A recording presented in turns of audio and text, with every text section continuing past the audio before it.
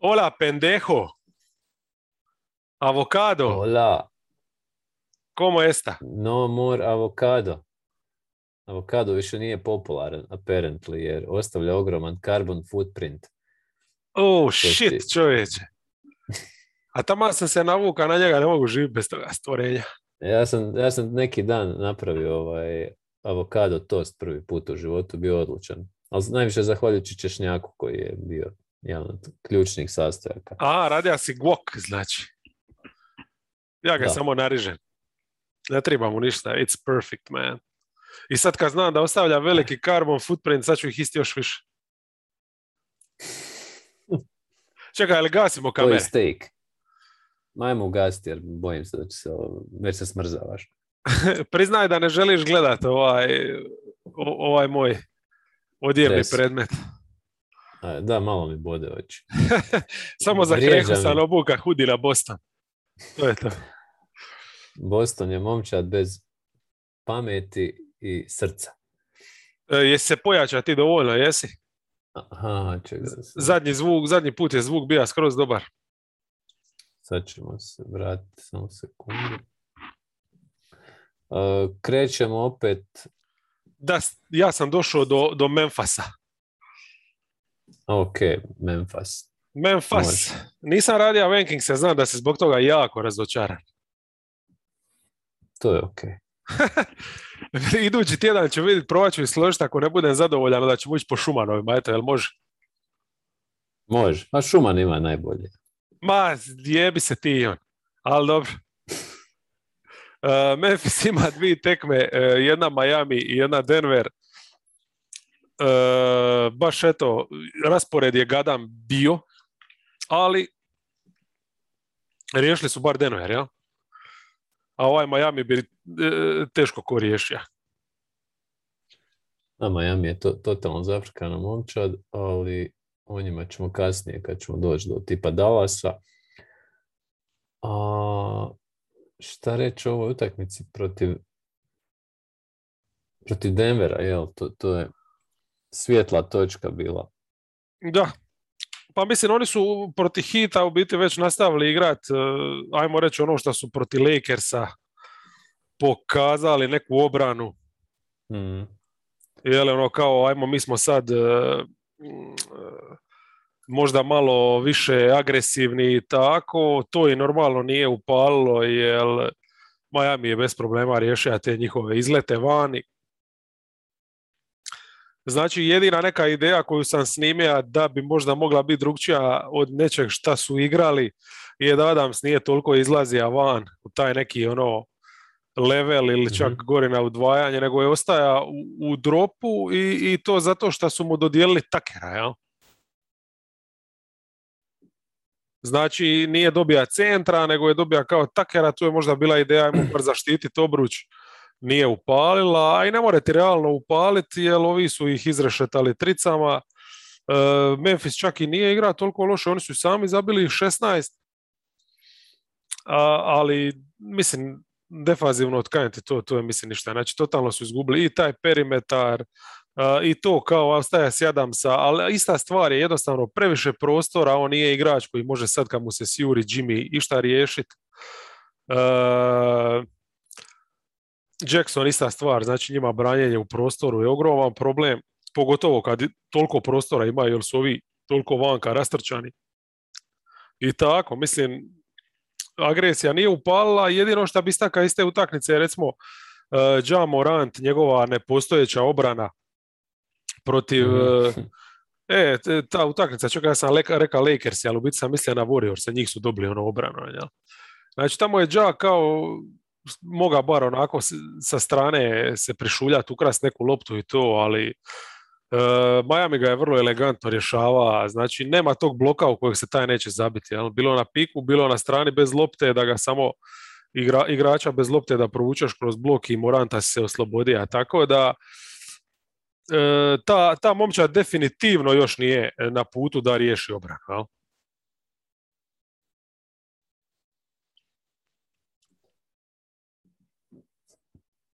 Tamo sam te uvatio u cugu.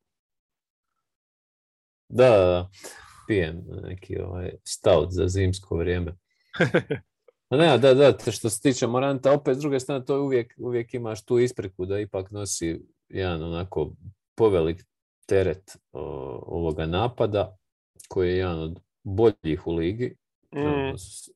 Sedmi napad lige, a obrana je 29. i ne vidim puno nekog prostora da se to...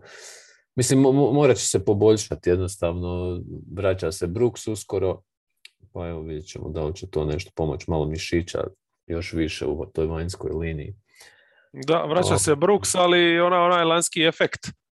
Očito zamjena Jacksona, odnosno Andersona s Jacksonom, ipak neće rezultirati. To je najveći. To je nevjerojatno, da u biti stavljaš i većeg igrača i dužega, ali jednostavno sa puno manjim IQ-om defanze. Klupa, inače isto ogroman problem bila, ali u utakmici protiv Denvera je ona presudila. Konačno su našli na ekipu koja ima slabiju klupu od njih. Dobro, Denver stvarno šuterski, kreatorski. Bez Jokića umiru. Da. Pretanki su šuterski, kreatorski da bi te minute preživili. I ovdje Jones jednostavno ima veće. Da, Jones ima, da. 5 trica ili 6, koliko, ne znam, s klupe. Trica 5 od 7, 27 minuta i to baš kad je trebalo je ubacivao. S druge strane, cijela klupa Denvera je zabila, zabili su nešto, 30 poena, ali pre malo uz loše postotke većina njih. Kyle Anderson opet, znaš, on kad uđe s klupe, ovi dobiju potpuno drugu neku vizuru zahvaljujući tom njegovom švicarski nožić stilu i ne znam šta se čini od Zaire Williamsa, mislim, on dobiva neku tu minutažu, mene mislim, užasno je neefikasan, liči mi na ranog Jeff Greena, čak valjda i po konstituciji, po toj nekonkretnoj, neefikasnoj igri, ne znam, u napadu.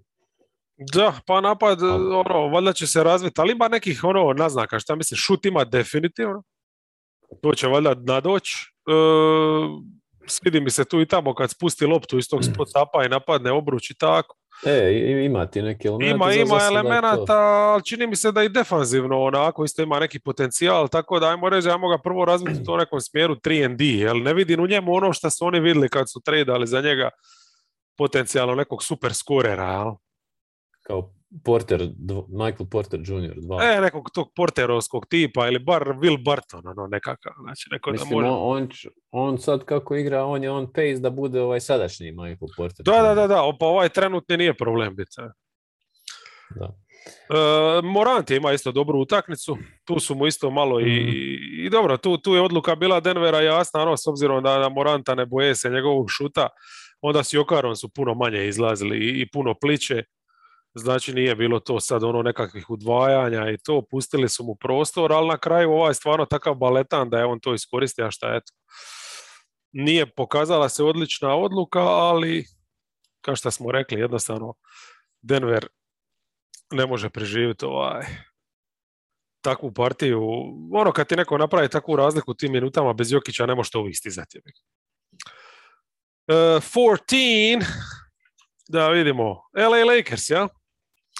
Oni su tu ispred Memphisa, da vidimo šta su oni imali. 3 utakmice čak, imali su onu od Clevelanda koju smo svi čekali i 2 protiv Houstona. Mislim, namislili su raspored sebi samo tako, da mi neko reći će da liga nije namištena.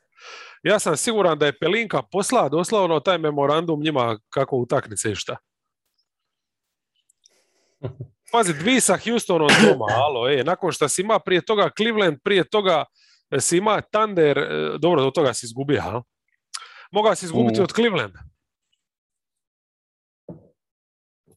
A mogli su izgubiti, ali su se na vrijeme presvičali ove niske postave i riješili tu utakmicu. Zaigrali su malo obranu, mislim da je Vogel došao na svoje konačno, jer zahvaljujući Bradleyu i Bazemoru, ja? Istovremeno na parketu uspjeli su imati nešto obrane. Bradley je bio stvarno dobar na lopti, Davis je ostajao unutra, Bazemore je bio odličan sa strane, baš su imali lipu tu obranu u zadnjoj četvrtini.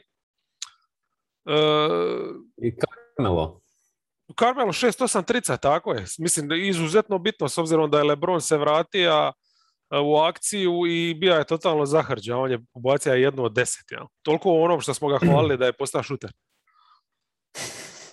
On ima inače Carmelo sad recimo preko vikenda, sad ove utakmice baš Šumana ćemo danas malo više citirati možda.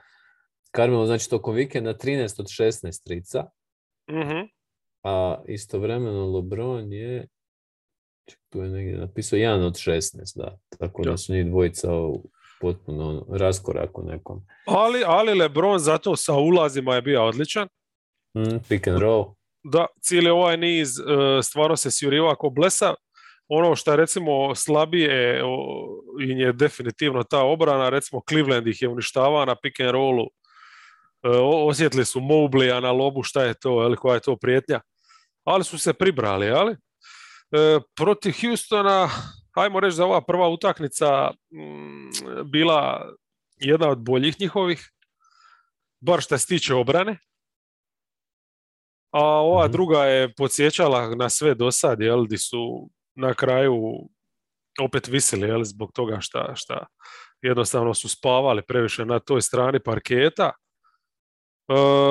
Definitivno, recimo, Vogel kažem, došao je to na svoje, jer sad kad vidi da može dobiti utakmicu sa Bazemorom i Bradleyem, to je to, to je u njegovim očima, to su Caruso i KCP novi.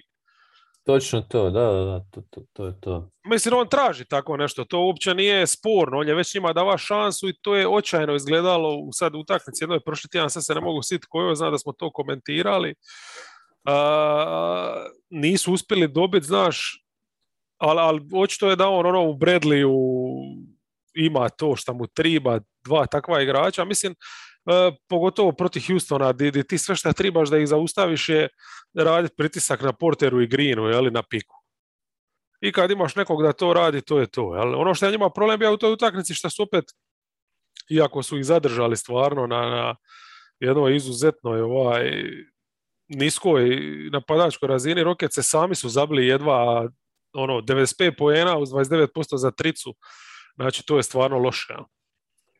Mene nisam stigao pola, tam je utakmica bila danas na to-do listi, ali evo, nisam stigao, ali ono što mi je jutros odmah ubolo nekako oči je da su oni znači dobili Houston s vrlo malom razlikom, a znači Westbrook, LeBron, Davis, svi 27 ili 30 poena i Carmelo s klupe 15, znači stvarno teško je očekivati bolji učinak ovih udarnih igli, međutim sve ove prateće opcija, evo, Bazemore i Bradley, 1 od 6 trica, tako da... Pa to je ta... nema te podrške, da, Reeves još koji je šuter. To je ta druga strana medalje, kad igraš s takvim bekom. Znači, donijet će ti to u obrani, ali s druge strane ćeš patiti. Samo 6 trica su ubacili, mislim, to je teško dobiti ikoga, ali čak i Rocketse koji su se raspucali. Ali zato što su se raspucali su dijelom i sami krivi.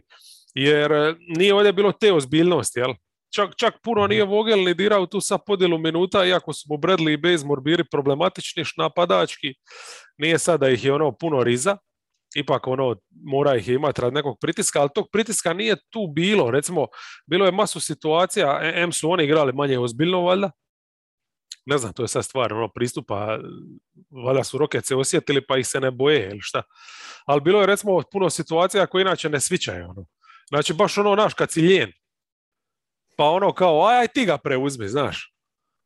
Tako... LeBron, pogotovo nove sezone ima tih nekih trenutaka gdje... On nije uopće branio ništa, i u situacijama gdje nije mogao svičati, gdje je ostavio igrača solo, uopće nije pokušao ga ni zatvoriti, tako da su bili dosta lini i tu su ostavili prostora prije svega Greenu, i Green je stvarno svaku tu situaciju uspija iskoristiti, tricu zabit, recimo Davis i Wood.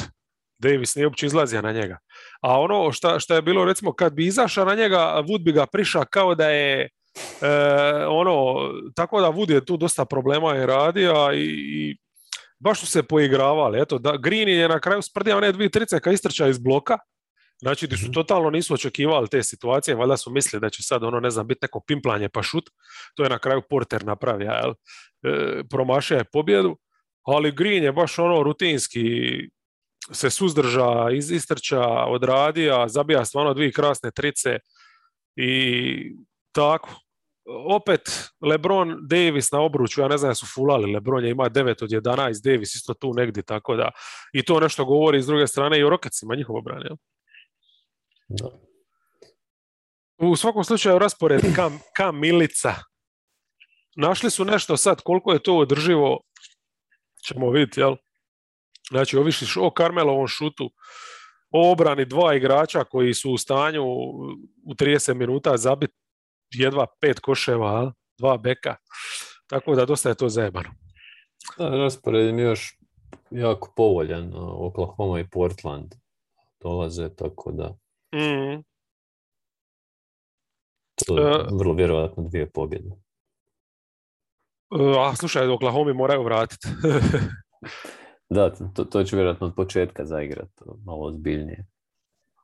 Clippersi 13, su tu po ABCD, imali su Portland, imali su Oklahoma, znači u Portland su išli nakon što su Blazers se zgazili, jeli?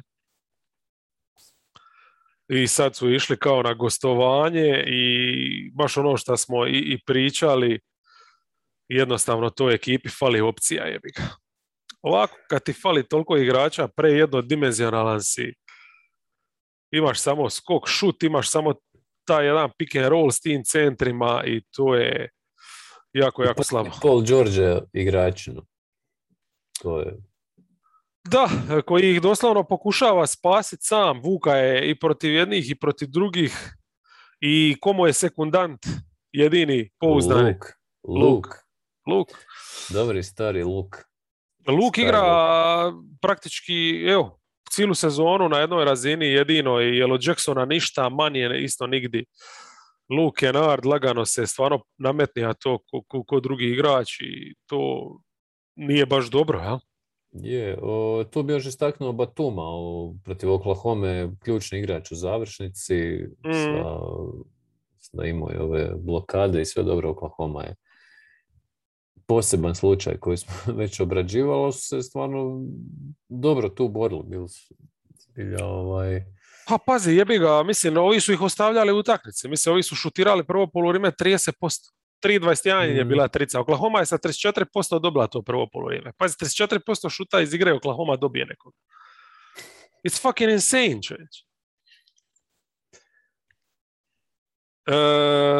Ne znam, mislim, ima tu puno ti nekih problema. Ok, dobro, protiv Portlanda mogu razumjeti. Portland se ipak pripremija na neku osvetu i relativno im odgovaraš sa tim centrima. Mislim, Zubac i Hartenstein su stvarno limitirani. Ti možeš igrati s njima samo jednu verziju košarke. Nemaš Morisa da baciš neki ozbiljniji small ball. Ja? Ovo protiv Oklahome slična stvar. Jel? S tim da na kraju, ajde, bar su zaigrali to s tih 5 bekova. To ih je vratilo u život. Mislim, ta petorka s Batumom na centru praktički je... Da. To već gledamo sad neko vrijeme, ali to je to. A Lu jednostavno mora igrati tako, jer šta opcije su mu Justice Winslow, Kofi i ne znam. Ma jako je bitno, recimo što protiv Portlanda nije napravio da makneš Bledsoe, jebi ga, jer uz dužno poštovanje stvarno njegovom trudu u obrani jebi ga, ipak je on limitiraniji tu šuterski, puno teže onda stvarno igrati nekim igračima. Da, šteta da nije malo viši, onda bi moglo biti da. Neka verzija smarta. Ali dobro, imaju oni i dalje ima i taj identitet, mislim ne stoje baš najbolje. Ali... A Jackson igra očajno. On je vratio se one Detroit dane kad je imao... Da, to je, mislim, totalno nerezonska selekcija šuta. Ne znam, George je stvarno odigra nadljudski, Kennard zabija svoje, Batum, što si ga spomenuo, a isto mislim da ima stvarno i šuterski dobru večer. Je, mislim, 4 trice, to ti je premija, plus sve u obrani što radi, one ključne presječene lopte, ali mislim to se ne vidi u pola tih statističkih kategorija, ali ti neki deflections i mislim on non stop je aktivan. Bilo na situacija, znam da mislim Oklahoma igrala i sa 3 beka u jednom trenutku, valjda da uspiju malo neki ball handling izvesti, pa je, znam da je Maledon onako pokušao neki ulaz nemušti kad se lomila utakmica i Batum je tu stvarno nije bila blokada, ali jednostavno dovoljno za smeto da netalentirani Francuz ne zabije i tu su održali tu priključak i na kraju pobijedili. Da, a mislim, to je samo završenci bilo. Da on definitivno ima svoje mjesto tu, to idealno postavi, ima i na kraju krajeva i lan, jel tako? Samo što ja znam, evo recimo 42 trice su potegnili, zabili su 15, to sad kao nije loše, ali to nije ni sjena ono koliko tebi triba s ovakvim stilom igre da bi ti pobjeđivaš. Što je najluđe od svega lani, znači kad su imali i više opcija i bili deblji, imali Kavaija na kraju krajeva i zdravog Morisa, bili su najbolja tricaška momčad lige što se tiče postotka. Gledajući efektivno šut, bili su broj 1. Trenutno su na samom dnu. Znači, to je, 26. napad lige. To je nevjerojatno, znači koliko šuterski ti nisi na nekoj, mislim, to će se sigurno digniti, ali ne možemo očekivati ništa prije. Mislim, lani je jasno bilo da je anomalija, ne možeš šutirati 40, ne znam koliko posto tricu kao momčad, jel? Ali ovo je baš sad totalna suprotnost. Baš se gadno ima na te prati. Da. A to je, živiš i umireš sa šutom. Ali, recimo, od ovih 15 trica protiv Oklahoma, naš distribucija, to su 3 čovjeka praktički zabile. George 5 i Batum i Kennard po 4, još 2 Jackson iz 7 pokušaja. Svi ostalo su sve fulalo. Da. S tim da Georgeve te više su mi ličile, njihove trice su obično rezultat nekakvog pasa i tako. Ovo što je George igra i te trice koje zabija, to je Dončić Harden style, to nije njegova igra. I to nije isto nešto što je održivo, jebote. Znači, mislim, to je doslovno to što je on izvuka protiv Oklahoma, to je teško junaštvo bilo. Da, zabio koliko, 32, ja mislim i protiv Portlanda 15 u zadnjoj četvrtini, kad je ušao i za redom. Ta serija je bila briljantna, onako. A mislim, meni generalno njega gledati u ovoj glavnoj ulozi, koliko god bili Clippersi takvi kakvi jesu, ali evo, ima ih se razloga za gledati. Evo, baš zbog takvih trenutaka poput zadnje četvrtine Paul Georgea protiv Oklahoma. Koja nije za baciti baš momčad. Nije za baciti, ali teško da su ovdje išta posebno. Kad vidiš te postotke i ni Shea nije imao neku utakmicu, ni ništa. I bili su, u svakom slučaju, hoću reći, imali su boljih izdanja. 12 Indiana. Ili Indiana. Indiana Jones imali su 3 utakmice i morali su nešto mijenjati s obzirom da su to smo i najavili prošli podcast, jel tako? Da će Carlisle nešto promijeniti, da će se posvetiti malo obrani i odmah to protiv Netsa je bilo vidljivo. Znači šta je pripremio, bilo je to miks pressinga i čiste 2-3 zone. Pressing, znači baš udvajanja na piku. Duranta su udvajali čak i u spot upu. Znači sam kad bi primio loptu odmah su 2 trčala prema njemu, tu nije bilo milosti, znali su odakle priti najveća opasnost. Ali eto, recimo za momčad koja na pressingu, odnosno na lopti nije ništa posebno branila, ništa nije pokazala praktički u ove utakmice prethodne. Ovdje su baš izašli vidi se da su odradili bar 2 poštena treninga na temu obrane i to je bilo solidno do onog momenta kad se nađeš u situaciji da ti Sabonis igra centra, a on ne može igrati to niti u zoni. I tu su ti problemi njihovi koji nastaju. Jeli? Ja sam samo išao baciti pogled nakon utakmice na defensive rating. Znači dok je Turner bio u igri, oni su protiv Netsa imali plus 11, rating im je bio 87. Znači 87 poena na 100 posjeda, jeli? Sa Sabonisom su minus 23 i rating im je 112. Tako da Sabonis jednostavno na centru ne može igrati ni pod razno i onda u ovim kasnijim utakmicama čak je Bitadzea uvodija malo Carlisle, šta mislim da mu nije bilo lako, ali poznavajući njegovu averziju prema takvom tipu igrača, netalentiranome, ali šta će jebote, mislim, something gotta give da bi ima koliko toliko neki balans u momča. Da. Kod njih je, nisam ih stigao pogledat, ali znam da se Laver se vratio, što je dobra vijest, loša da je Brogdon odspao. Brogdon, da, već ga i protiv Netsa nije bilo i tu se odmah vidjelo problemi. Mene je ta utakmica podsjetila na ove predsezonske gdje imaš Krega u dosta velikoj roli u napadu. Samo je falilo da mu daju da vrti pick and roll kao što je radio u predsezoni, jel? Ali nisu, srića mu to dali, ali stvarno, recimo, Craig je digaj ih je, znači, on je igrao praktički 10 minuta tu i tamo do sad, znači, ja sam mislio da će ima puno veću rolu, ali na startu sezone Carlisle ga nije koristio, a u ovoj utakmici ga je držao cijelo vrijeme na parketu i bija je čovjek za koji, recimo, Phoenix bi da nešto danas.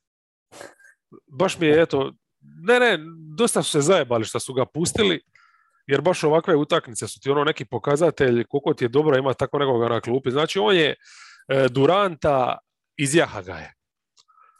Trča je na sve strane u obrani. Znači, to u tim udvajanjima je bio najžešći. I zabio je. 5 skokova je uvatio u napadu. Znači, sa strane doleti uvati skok, zabija je 4 trice, zabija je ulaze, zabija je tranziciju, tako da stvarno, eto, ajmo reći da u toj utakmici koliko god su njih neci iskontrolirali, toliko su oni pokazali tu neke pozitivne pomake. Jebi ga, samo onda su došli doma, dobro, to je bila sad druga već je back to back, a to uvijek zajebano, naš, ali ipak si došao doma, došli su ti Raptorsi, i nema te energije toliko, ja? Znači ti imaš tu nekakvu obranu i sad si opet igra i malo zonu i prova si igrat malo pressing, ali jednostavno vidiš da to nije na toj razini. Znači, dvije stvari koje su baš bole oči, nisu uspjeli iskontrolirati skok, znači Toronto ih je tu ubija na tu mladost, na svježinu, nadskaka ih je totalno i ono što smo i pričali, a i ti neku večer kad smo sjedli na pivi, Scotty Barnes Sabonisa gura kao da je beba. Pod košenja. Pomeo je pod s njim. I zapravo sam gledao to.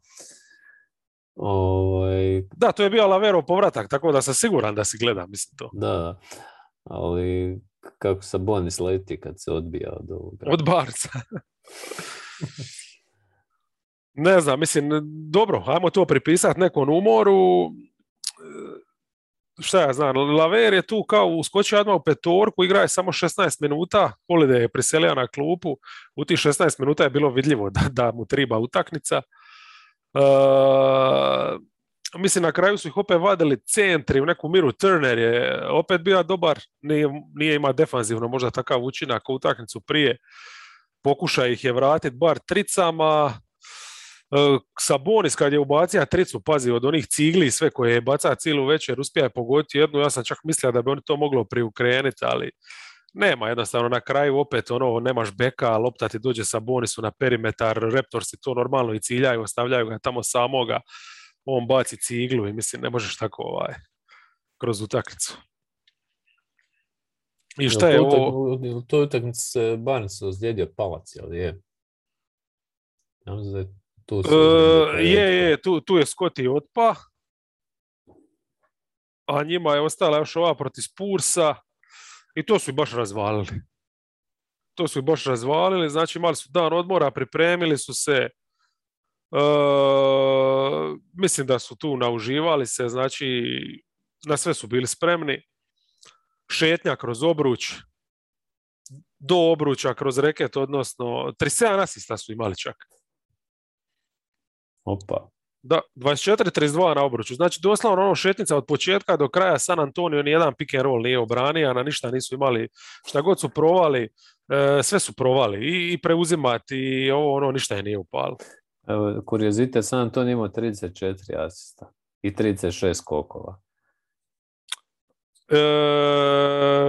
Brojke jesu im dobre bile, ali nisu bili jednostavno u utakmici. Ovi Ali su, Indiana 37 asista i 39 skokova. da, Zanimljivo, anomalija. Turner je razvalija ih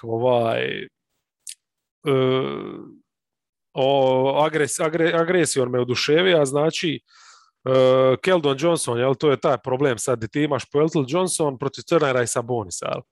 I tu ćeš jednom dat. I sad obično ekipe idu na to da daju, znaš, da Sabonisu ne daju neke lagane poene u sredini, međutim, ovdje ih je sjebalo baš to što su Keldona stavili na Turnera i ovaj je to iskoristio, znači ne samo da je kupio priko njega skokove u napadu, nego je juriša na njega.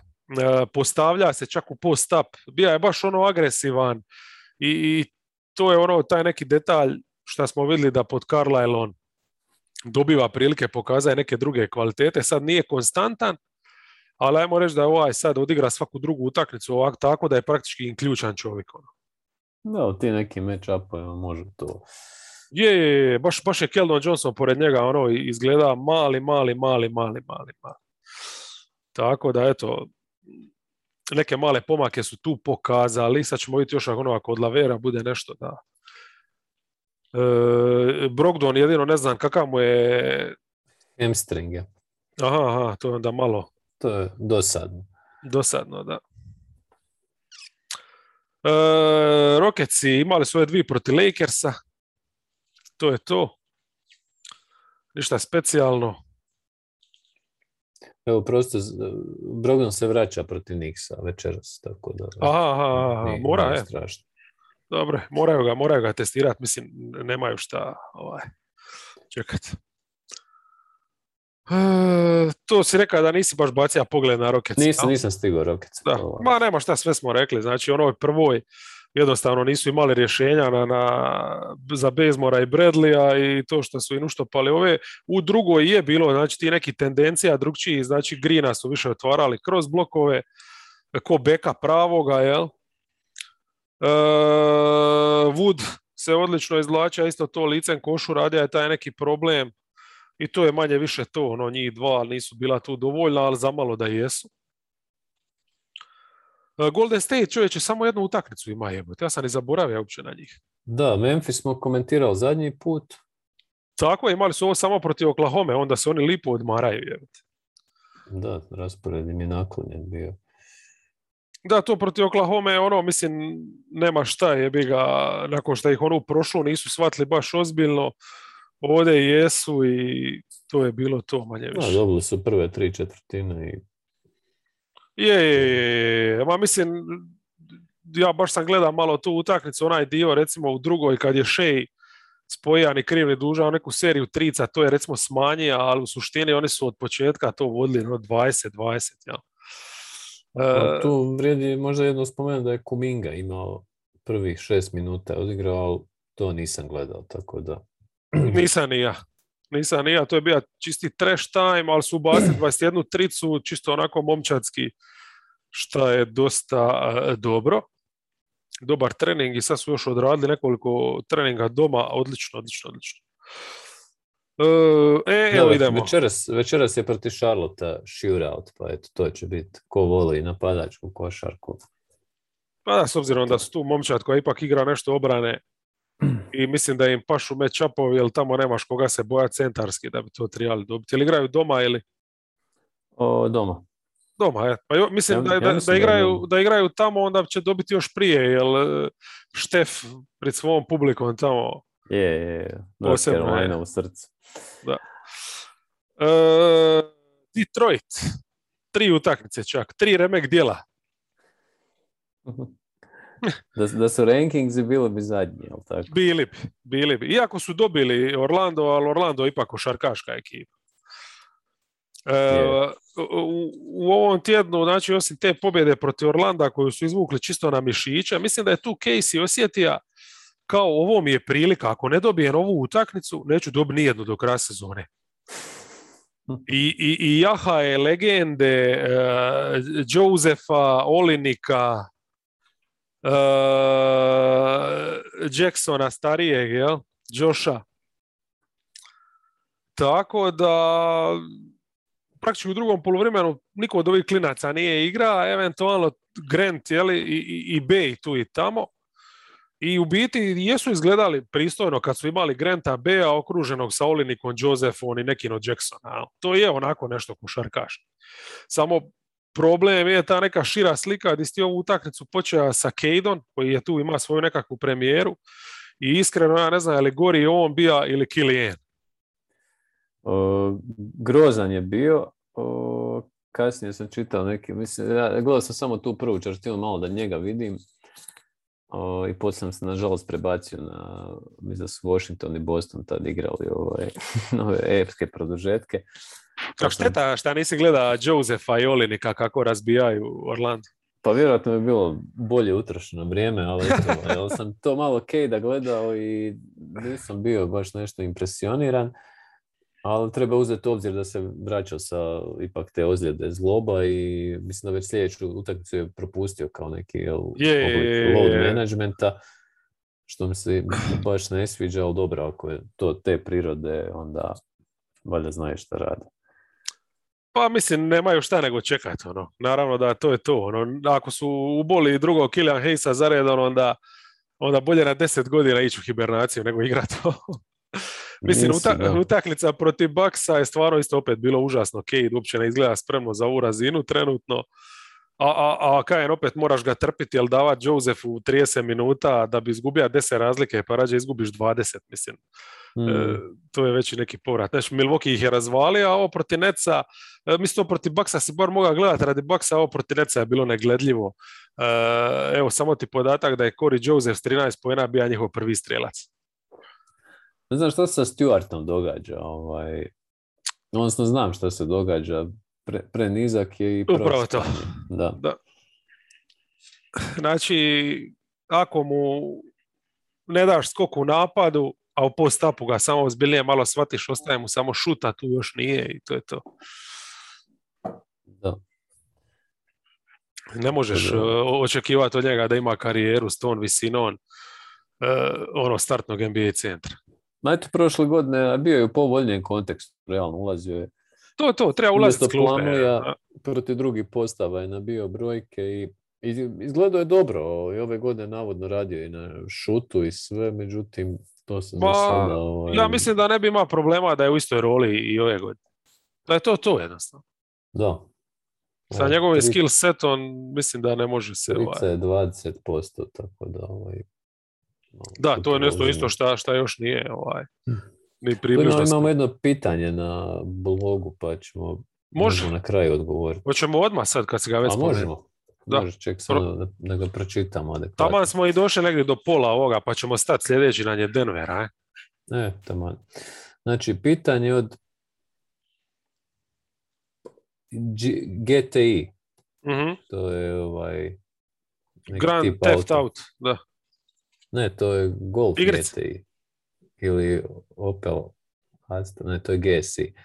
Onda je Golf GTI. Moje ograničeno znanje o autima.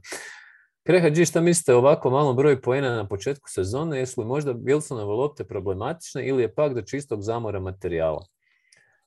To smo nešto komentirali, a mislim promjena lopti svakako utječe, ali na to će se naviknuti sve. Mislim, meni su inače Wilsonove lopte uvijek bile draže od Spaldinga i od Moltena sigurno, ali naviknut će se, bože moj.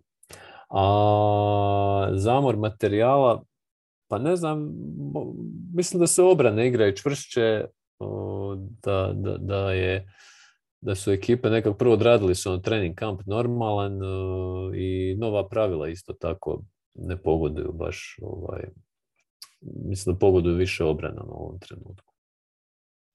Sve se reka, potpisuje. Znači to s loptama mi ne pada uopće na pamet kao razlog.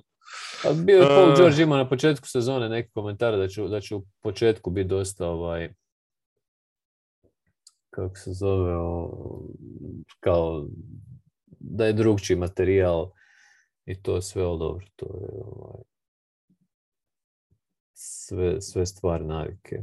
Dobro, kad bi u postocima nekim to bi recimo bilo bitno isto kao što je, ne znam, kao što su slobodna bacanja bitna za pobjedu.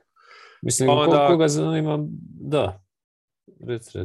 Ne, šta si ti ja? Htio sam reći da ima na dvokoraku, na Facebook stranici je Emir nedavno izvukao baš te lošije postotke u jednu tablicu, mislim da je uzeo tipa 50 najboljih strelaca, pa je uzeo te postotke. Veliki broj najboljih strelaca ima niže postotke i trice i field goala, ali neki su majstori, Durant recimo, koji uopće nije bitno kakva je lopta, to što je lošija momčad oko njega što su gore obrane, lik je još bolji nego prošle sezone, tako da eto, izvucite sami zaključke. Ma da. Ja bi znači složio to tako da te lopte znači bi bile ko slobodna, nekih 5% možda da su bitne. Gledam four factorse naravno. 10% nekih šta bi imali recimo skokovi, to bi recimo stavio na ovo taj neki zamor materijala, jer mislim da su imali i dovoljno vremena za odmorit se i sezona je lanjska, ok, malo bila duža, ali opet puno normalnija od one prethodne. Onda bi ovo dalje bilo kao skokovi, isto nekih tu 15%, odnosno, izgubljene lopte. Tu bi stavio sudačka pravila koja definitivno, to ne spominjemo često, ali su itekako očita, znači, pogotovo što se tiče sviranja kontakta, to mi je super. Znači manje je tih penala dosadnih di moram primotavati. Da ne govorim koliko je super ovo što nema ponovljenih snimki i to. Znači, čak i ove snimke utakmice se ponekad daju pogledat sat i 30, ih znaju svest do sat i 40. Kad prođe dovoljno vremena da izrižu one glupe reklame i sve i poluvremena je to. To je odlično, to je ogroman plus. A daleko najveći, znači vrijednost postotka šuta po meni koji je 70 do 80% prevaga u pobjedi, tako je i ovdje po meni prevaga točno što si rekao. Trening kamp, priprema, ovo je konačno normalna sezona gdje se igraju obrane, odnosno neke ekipe, evo recimo uzmemo Cleveland za primjer ili recimo New Orleans ili neko, znači ekipe koje nemaju taj neki talent, ali će se boriti. Toga lani nije bilo, lani se niko nije borio, a lani su svi igrali na raspašoju, u biti jedino su Knicksi nešto branili, a sad imaš puno takvih ekipa, ali jedna od njih su recimo i Chicago Bulls i koje ćemo se sad dotaknuti. Tako da mislim da je prvenstveno to što je ovo neka normalizacija igre, što se imalo kampove i što se pripremalo i radilo na obranama i što se obrane na kraju krajeva igraju. Ja? A i vidimo od utakmice do utakmice koliko se priprema i minja i u biti NBA je postala jedna liga di se puno više prilagođava nego ikad prije, koliko se ja sjećam. Pogotovo ozbiljne ekipe koje se kao da se spremaju za play-off pa pokušavaju svašta.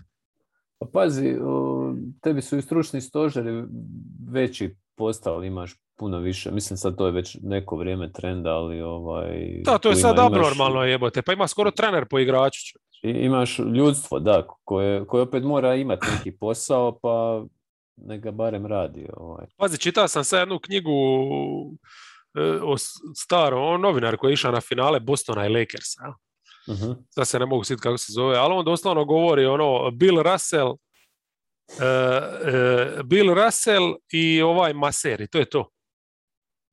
To je stručni stožer Bostona koji putuje jebote na finale u Los Angeles. Pa nisu puno bile ni veći 80-ih stožer, mislim, čak i 90-ih šta imao si još dva pomoćna trenera i to je to. A sad imaš LeBrona koji on sam ima 2 masera i kuvara sa sobom. Da, on je ekstra. Da. Ok.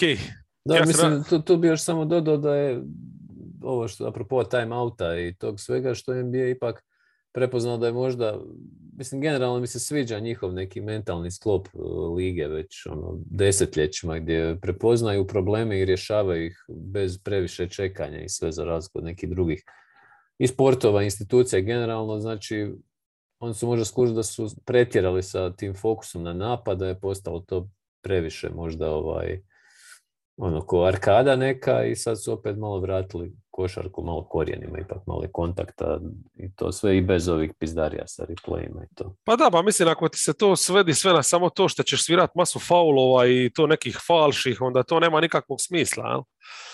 A druga je stvar što jednostavno neki tipovi danas obrana i ekipe koje puno više i svičaju i gdje je pick and roll zaustaviti postaje neki prioritet. Znači šta ti jednostavno otežavaju zabiti te trice. Jel? Tako da onda i manje ima trice. Jednostavno logično je da s vremenom ako stavljaš veći fokus na branjenje trice, da će ekipe se tile ne tile pomicati ipak prema tom mid-range opet. Jel? Ili napadanje obruča. Tako je, uzimati da ako ništa drugo otvoreni šut. Tako da to je sve nekako neki normalan ciklus. Pa super je primjer, evo sad kad smo već zabrazili s ovom pauzom prije Denvera, ova utakmica Orlanda i Minnesota, koju vjerojatno nećemo docati, ali to mi je bio baš taj princip. Znači 3/4 Minnesota imala, ajmo reći, kontrolu utakmice, prvenstveno rekao bih zahvaljujući tricama i svemu. S druge strane Orlando je konstantno napadao reket i to mi se izuzetno svidlo. Tu večer, znači mi da su čak prvo poluvreme imali, ne znam sad, napamet, oko 20 slobodnih bacanja, Minnesota imala tipa 4. Ne znam, jednostavno konstantna agresija na koš koja se na kraju vratila i Orlando je spektakularno zadnjom četvrtinom u Minnesota odnio pobjedu. I tu su i potpuno su ih razbili u svakom pogledu. Potpuno su ih razbili i odlične partije i Cole Antonija i Jalen Suggs pogotovo na obruču, Cole Anthony šuterski, Franz Wagner, mislim zakucavanje sad već polulegendarno, ali je imao stvarno šuterski, izuzetno kreativni katova i svega, baš jedan inteligentan all-round igrač. I Orlando koji konačno ima nekog smisla sa tim trenerom, sviđa mi se što radi Mosley. Evo, stvarno, svih ovih novih trenera, on mi ostavio neki najbolji pečat jer ima neku rotaciju, ima ideju u igri, daje im da igraju, ali isto tako oni ne igraju ovu po teže trice košarku, nego stvarno Ne, oni izrade svoje trice. Točno. A di je trener pokazao, mislim, kako mu ekipa diše, kakve rotacije slaže, ne znam, skužilo se odmah, ali tako, kako Keke donosi drugu jednu razinu u igru. Baš sam to htio sljedeće reći. Ta postava na početku, reci. Ne, samo ti nastavi, jer ja sam htio se na Wagnera još za zaključiti, jel? Aha. Spomenuti samo. Koliko je taj potez bio odličan. Znači, jednostavno prepoznati to da on ima tu sposobnost, znači napasti i onda ga staviti u one pick and rollove praktički gdje si izvuka McDanielsa i Townsa iz reketa i totalno si sjeba Minnesota. Mislim, oni ne mogu reagirati. Finch bi doslovno mora zvati timeout svake 2 minute da bi im rekao šta treba raditi. Dok su oni skužili šta je Orlando radi, kako su ih razvukli, to na kraju, mislim, to je gotova utakmica.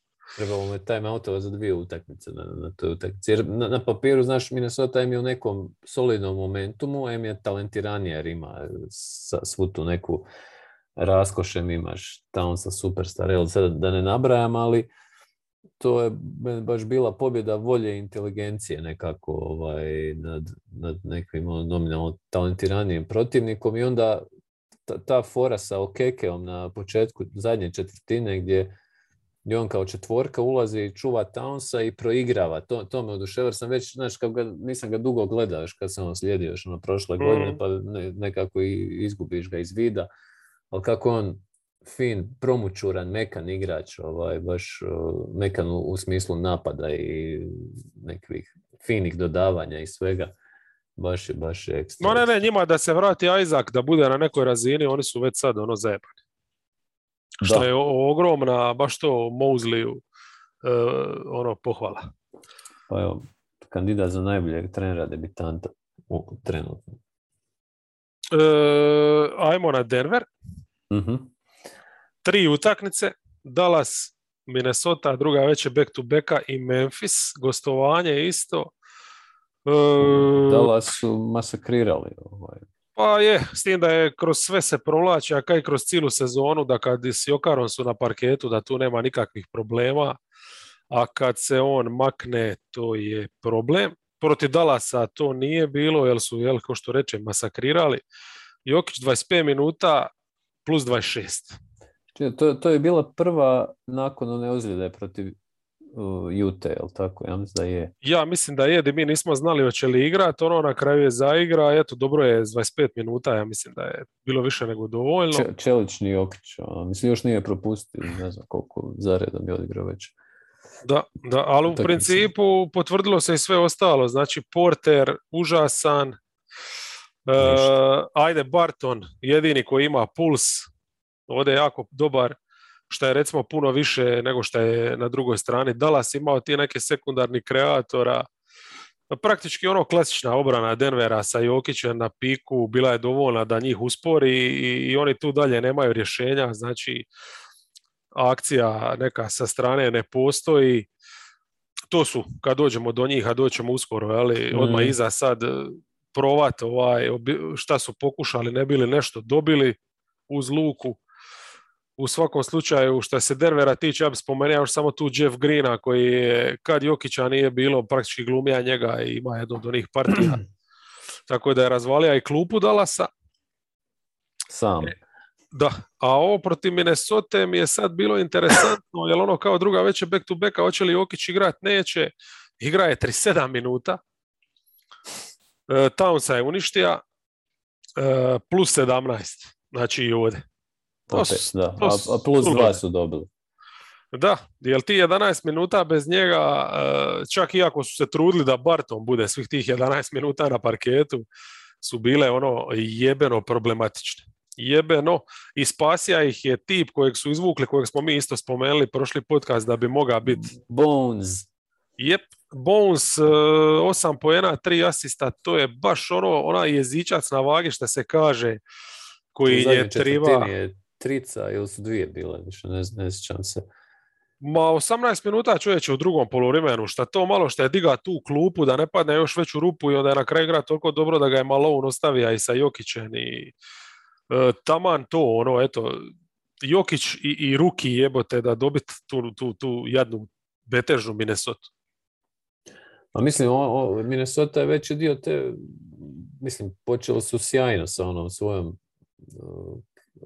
obranom koja je onako na rubu mahnitluka nekog i trice i sve, ali to je ona utakmica, mislim, meni je to fascinantno. Towns je otvorio sjajno, mislim da je zabio skoro sve poene, ili 10 poena od 14 što je dobio tu već, onda je na kraju, ja ne znam, znam da je u zadnjoj četvrtini promašio 2 trice kad se lomilo, a u međuvremenu nije uopće dobivao loptu.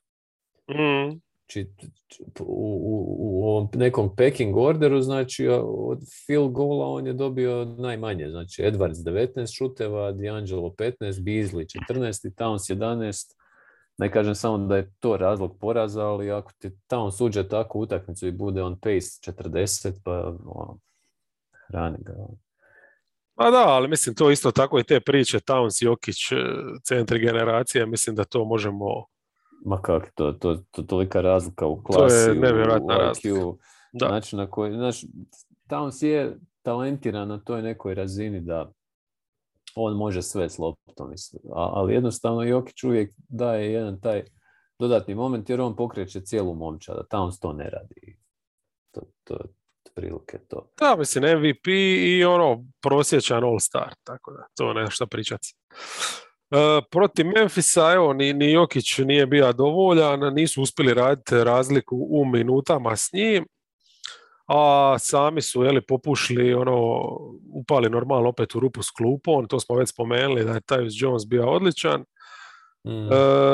Oni su imali jednu šihtu krajem treće, početkom četvrte, kad su u 7 minuta zabili 7 poena.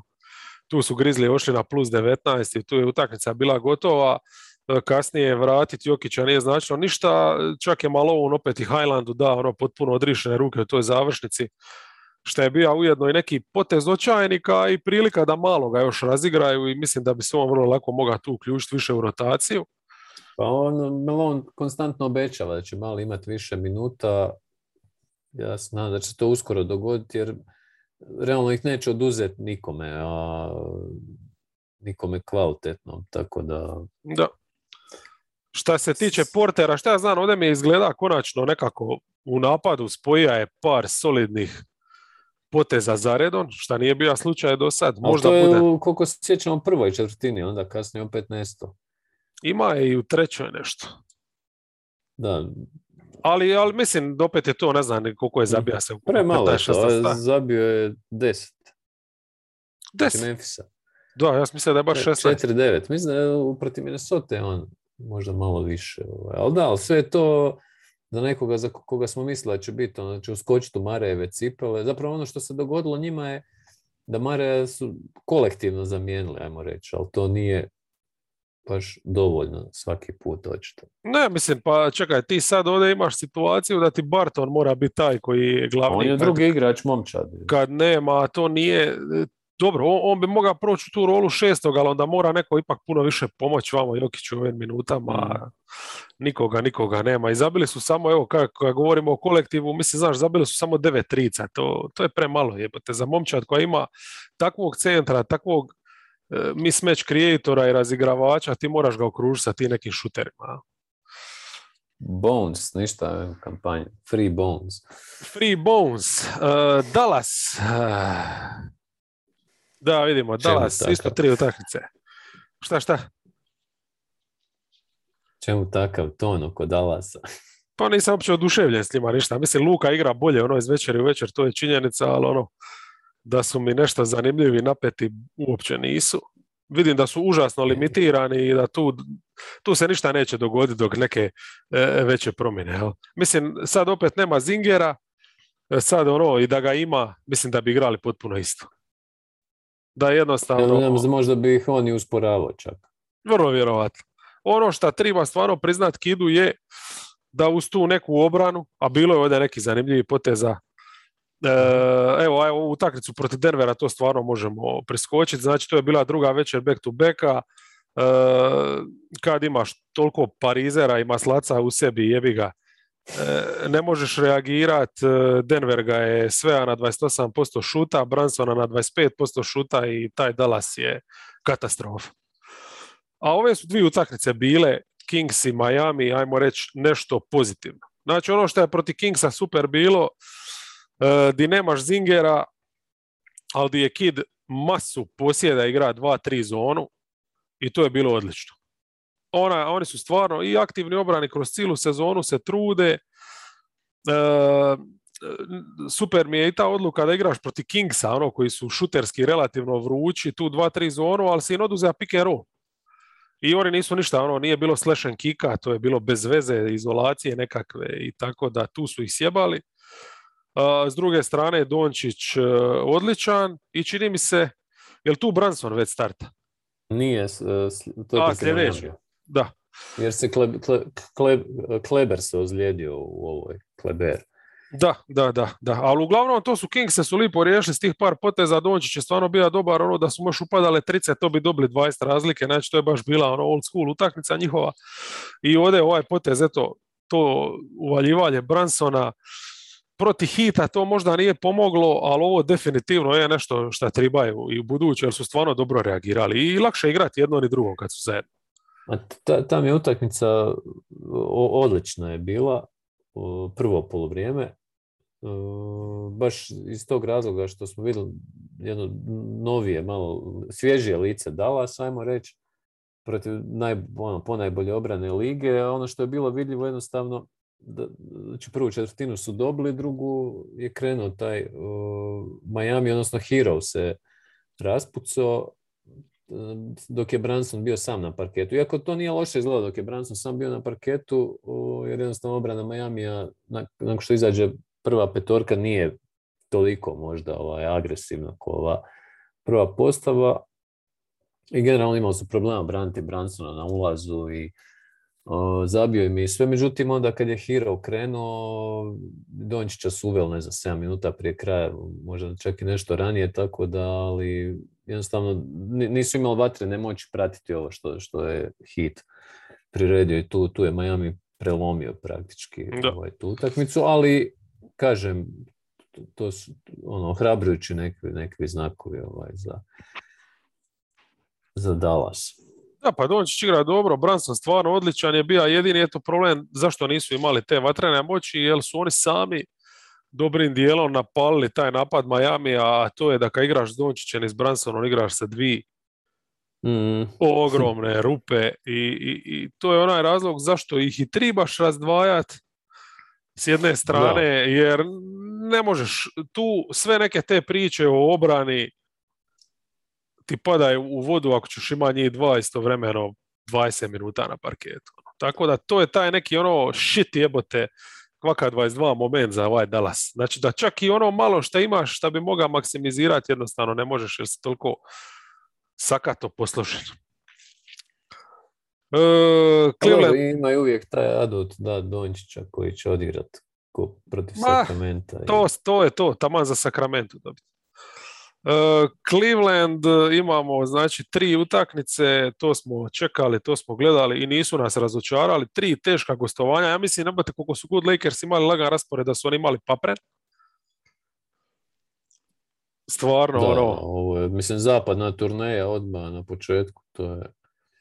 I evo, mislim, šta reći, to kako su junački dobili, je. Dobili su junački Hornece, ove utakmice su stvarno namučili i Sanse su natjerali da igraju vrhunsku košarku i Lakers da se aktiviraju. Tako da ono... Da, vidjet ćemo kako će se dalje razvijati stvari, jer sad je Lav u ovim protokolima i Markkanen je od danas isto. Tako dobro, ispadanje Markkanena je plus, a Lav... Pa dobro, realno nije loše odigrao sad mislim nije ni men baš najdraži igrač, ali evo protiv Horneca šuterski je imao ok trenutaka, dobro, 2 od 8, ali zabio je, nije baš bio truplo. Ovo protiv Horneca, čovječe, Jarrett Allen, kako ih je načeo u reketu. Da, pa mislim, to je ono potpuna dominacija, jer i jesu jednostavno dominanti pod košem Horneci, tu nema nikoga. I baš su to ono, ta Twin Towers kombinacija je to razotkrila, jel? Znači, M ti je Plumlee mrtvac, M Bridges, koliko god je ono, može maltretirati neke druge igrače, ovdje je bio manji od makova zrna, jel? Znači, oni su imali 17 skokova u napadu, Allen i Mobley su se znali spustiti u post-up, primiti loptu, koliko su bili sigurni. Stvarno su ih... Bridges je ostao pod košem, ali jednostavno je prekratak. Ne može. Pogotovo kad jedan i drugi imaju ono solidan horok, jel? Kruzali su praktički odnosno kruzali bi da su mogli išta dobiti od bekova. Mislim 2-11 su gađali ova dva nesretnjaka trice. Ali zato je Čedi Osman se pojavio, što je plus ogroman, s obzirom da od njega ne očekujem nikad ništa, pa evo, 4 trice. Čedi je malo to nadoknadio, iako kad su Horneci krenuli, kad je počelo srat, izgledalo je kada će ovi izgubiti, s tim da najveći problem u biti je bio što su fulavali te penale. 6 su ih čak promašili u četvrtoj, ali dobro, zabili su ove neke ključne na kraju, tamo onda su uspjeli izdržati tu. Jel? Što se tiče ovih utakmica prije po zapadu, protiv Lakersa su isto krenuli, mislim 3/4 su ih držali na konopcima, šta bi rekli, obrana na razini, a to kroz pik šta su radili sa lobovima, jeli, Mobley, koja je to opasnost, čovječe, to je strava i užas, ono. I Garland i Rubio su imali masu prostora za tu nekakvu poludistancu i eto, već smo rekli na koji način su se Lakersi složili i riješili to i da su morali igrati ono najbolju košarku da je dobiju. U zadnjoj četvrtinu su ih ostavili na 22% iz igre. Znači limiti Clevelanda jesu očiti, to smo spominjali, napad će ih koštati, jel? Već sad nekih uspjeha. Da. Ali ovo, jel, to što donosi Mobley u oba smjera, to je sjajno. Jel? Ista stvar je protiv Sansa, isto su im prodavali lobove, prcali su ih s tom zonom svojom i onda su Sansi lagano ih skužili. Predivna utakmica iz te vizure, ko voli dobar pick and roll balet, znači protiv jedne od najboljih pick and roll obrana, jedan od najboljih pick and roll napada, to nadigravanje, to je bilo predivno gledati, predivno. I inače, znači Cleveland na drugoj večeri back to backa, vidilo se da tu nema, Mobley recimo nije mogao sad stizati, zatvoriti naprijed, nazad i onda još trčati u korner, to nije mogao. Čak ni on, jel? A to, mislim, ruki, znaš, mora se naviknuti na čari NBA rasporeda, tako Pa da mislim, ne čude me takve partije. kad bude najveći veteran stari, nema šanse da će to moći igrati, jer on inače s koliko on energije on igra, to će se morati on sam naučiti malo štediti, jel? Nek gleda LeBrona. Tako je, mora ući u tu fazu kad tad. Ali za sad je, dok je ovakav, je predivan, jel? Inače moram spomenuti, pošto su Sunsi to na kraju razvalili, imali smo prilike gledati legendarnu White Trash postavu Clevelanda, znači tu nemaju premca u ligi zadnjih godina.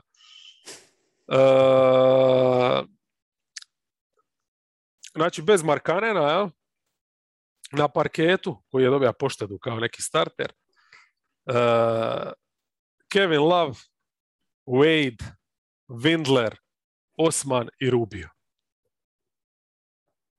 It's beautiful. Zaboravio sam spomenuti, a šteta je ne spomenuti Stevensa. Lamara, omiljenoga tvojeg. Znači, protiv Lakersa.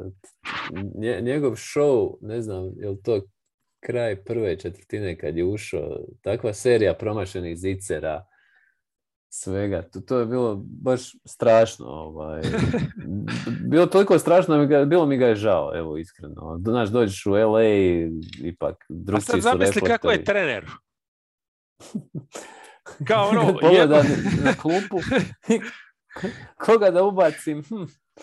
Hoću li Osmana ili Lamar Stevensa? Aj daj, Lamar Stevensa ću jebote, samo da sriže rotaciju šta više i onda jebi. Je, bio je, baš je bio. Mislim da završio sa šutom, ne znam koliko je, tipa 1-7, ali ti promašaji su bili baš ekstra grozni. Eto. Dobro, Cleveland je definitivno jedno od godi iznenađenja. Volimo ih. Ali volimo li Bullse? Bullsi 2 utakmice, rekli smo da ih želimo vidjeti protiv Jazza. Istina je da to nije bio neki vrhunski Jazz, ali oni su to odradili samo tako. I onda su imali ovu urnebesnu utakmicu protiv legendarnog Bostona, najbolje ekipe u ligi.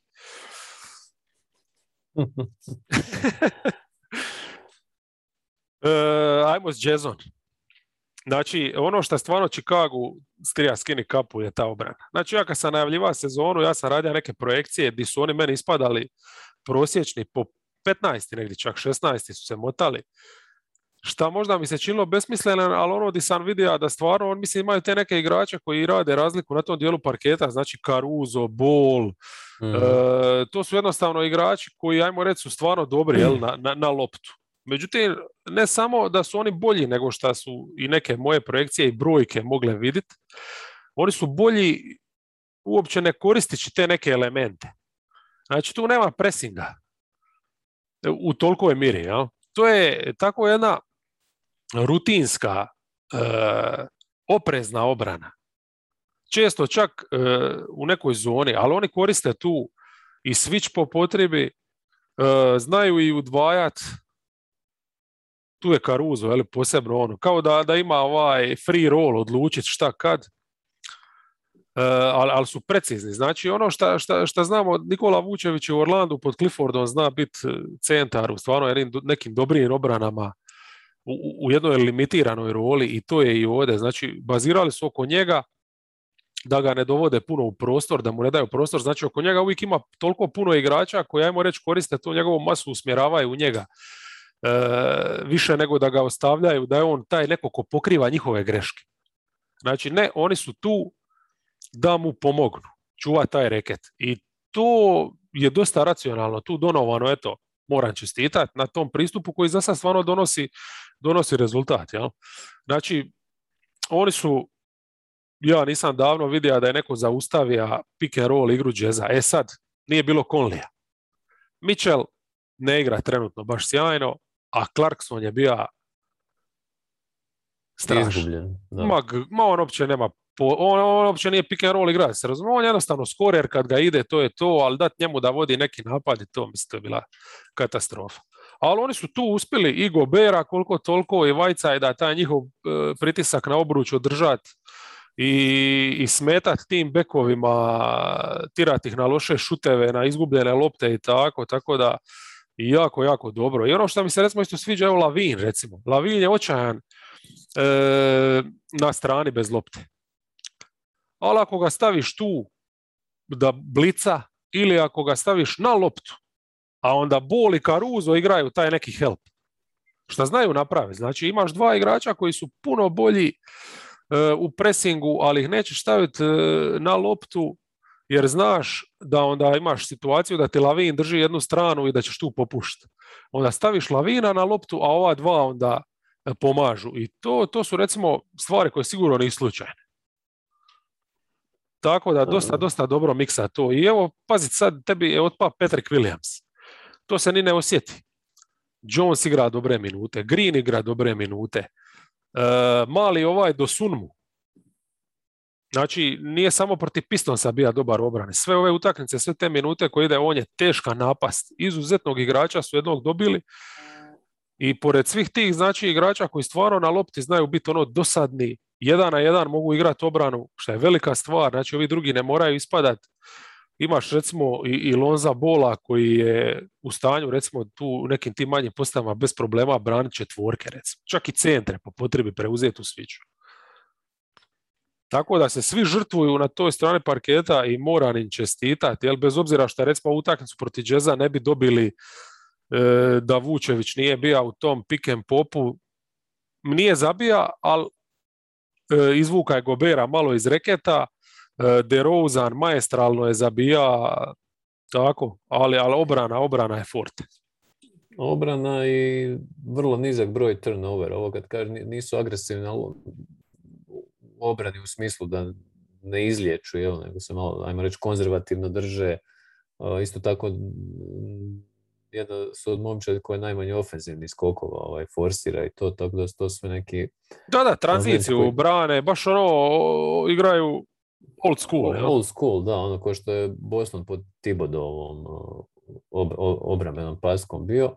Ali to i ne daju ti, ne upucaj sebe u nogu, znači imaju redovno, evo, ovo protiv, baš gledam protiv Ute su imali 9 turnovera, što je stvarno impresivno s obzirom na ritam u kojem se igra. I htio bih reći o Lavinu isto, tom njegovoj napadačkoj, to je nekoj progresiji koju gledamo godinama od jednog igrača koji je bio koji je vidio samo obruč, igrao je pravocrtno bez ikakvog mijenjanja brzine i svega, on stvarno iz godine u godinu napreduje izuzetno. Čitanje igre, evo recimo u ovoj utakmici je baš bilo vidljivo gdje on točno pročita nekoliko puta je okrenuo cijelu obranu Jazza. Znači gleda praktički kod da ima oči na leđima i vidi gdje se Gobert kreće, odnosno Whiteside, i onda na suprotnu stranu ide na obruč, rješava to bez problema, izvrtio je kogod ga je čuvao. Mislim da sam gledao prijenos od ovih jazzovih reportera, pa su govorili kao da igra na roller skatesima. I oni su bili impresionirani, iako su homeri tim njegovim, tako da evo, Lavin kapa dole, pogotovo kad usporediš sa jednim drugim igračem njegove pozicije, Jaylenom Brownom, koji kad je u istoj toj poziciji, kad je leđima košu okrenut i on zna se zavrti kao protiv Washingtona direktno na udvajanje na igrača koji prilazi u pomoć i onda upropasti napad praktički. To su neki možda detalji koji zapravo puno znači, ipak definiraju klasu nekog igrača i mislim da je Lavin tu stvarno napadački već odavno pri vrhu, ali evo, htio sam samo ukazati na te neke možda stvari koje sam primijetio u njegovoj igri koje s godinama se nadograđuju. Da, pa neki igrači se jednostavno razvijaju, a neki ostanu na mistu. Brown je već dugo na mistu. Manje se sporije razvijaju, ajmo reći. Da, dobro, to impliciraš da ima šanse za daljnji razvoj, ali u svakom slučaju Lavinga je prišiša. I to je bilo vidljivo i u ovoj utakmici protiv Celticsa, legendarnoj, prekrasnoj. Nisam gledao, jednostavno za neke stvari treba imati želudac. Mislim, Lavin je bio fenomenalan, sad nije problem biti fenomenalan kad imaš onakvu završnicu protiv ekipe koja ne igra obranu. 81% su gađali, tu zadnju četvrtinu. Sve su pogodili šta je tribalo, a što je najgore od svega, utakmica se baš otvorila kontra ovoga što smo sad govorili, znači upravo ta neka njihova oprezna obrana, di se vratiš u tranziciji, staneš u tu neku zonu, čekaš, onda te Boston zaspe, jel? Zaspe šutevima, jel? A onda sam Boston zaspe. Pa ti onda lagano dolaziš do lopti, do laganih poena, pa onda pogodiš te neke postave, jeli, opet kažem, recimo ta jedna postava Chicaga, di kad su oni već krenuli u neki preokret i onda di je totalno sve puklo, baš kad su na parketu bili i do Sunmu, Jones, jeli, Derrick i Green, Javonte, jel? Znači, to je ono, bila takva energija da ovi to nisu mogli ništa pratiti, jel? Sad, naravno, koliko god su ovi svi igrači bili dobri, koliko god su oni imali puls, energiju, trudili se, zabijali, ne bi to ništa bilo bez asistencije Bostona, jel?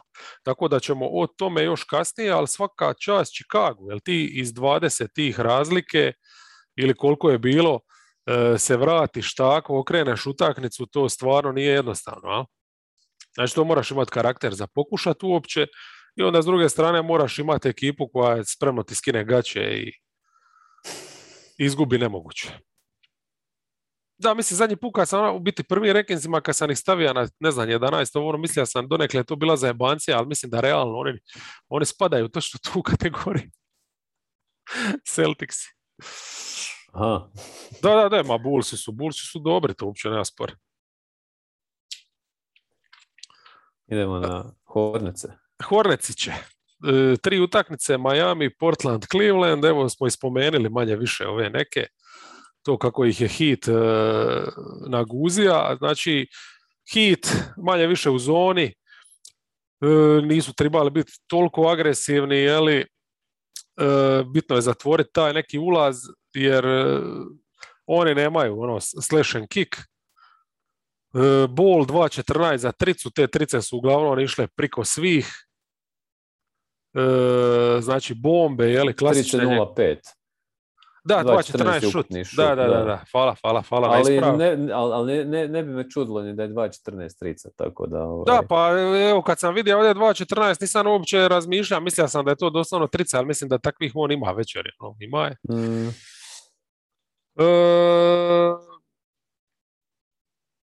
Šta ja znam, Hayward i Bridges su imali one neke dobre minute, ali s ovakvim učinkom, ne znam, i Ish Smith je potpuno podbacija u tim minutama i kad nije bilo bola, znači baš ništa nisu dobili s te pozicije, jel? I tako. Heat je to rutinski odradio lakoćom, ništa specijalno. Portland su dobili, šta nije nikako čudo, jel? S obzirom kako Dame Lillard igra. Dobro, ali Portland ih je tu, prvo polovrijeme ih je držao je neku prednost, što Horneci su momčad sa slabom obranom i atomskim napadom i sa jako puno volje za nadigravanje, tako da oni ulaze u te revolveraške shootoute i Portland im je idealan zapravo protivnik u tom smislu. Je, Portland i Boston, recimo, znači ekipe koje u obrani baš ne znaju šta rade. I onda je to ono, di možeš run and gun i nadigravac. Da. I tu su se nadigrali ih potpuno, znači vratio se Rozier, to je bitno spomenuti. Tu se vidi odmah, iako je to utakmici još bio dosta limitiran, u smislu nije ulazio toliko pod koš, više se zadovoljavao sa... Ali je ulazio, to je to. Znači imaš noge koje mogu ući u sredinu, doći do reketa, to Lonzo ne more, Lamelo, sam biće malo prije rekao Lonzo, idu kurac ti bolovi. Lavar, samo reci Lavarovi sljedbenici. Već ti protiv Clevelanda je Rozier bio puno agresivniji, ali da, mislim Lamelo može ući, imam osjećaj kad god hoće, ali nekako se dosta se on zadovoljava s tricom. Pa dobro, mislim, ipak je razlika ući kad god hoće, pa onda ne znam, ide ono na onaj dvokorak pa baci nešto od table. Ili Rozier koji ipak dribla, ono, praktički može održati dribling do zadnje sekunde i onda se digniti ono negdje sa lakta, jel, ako ima situaciju. Znaš, to je ipak neki triple threat, Lamelo mi tu još uvijek šteka. Moram Bridgesa pohvaliti za Blazerse.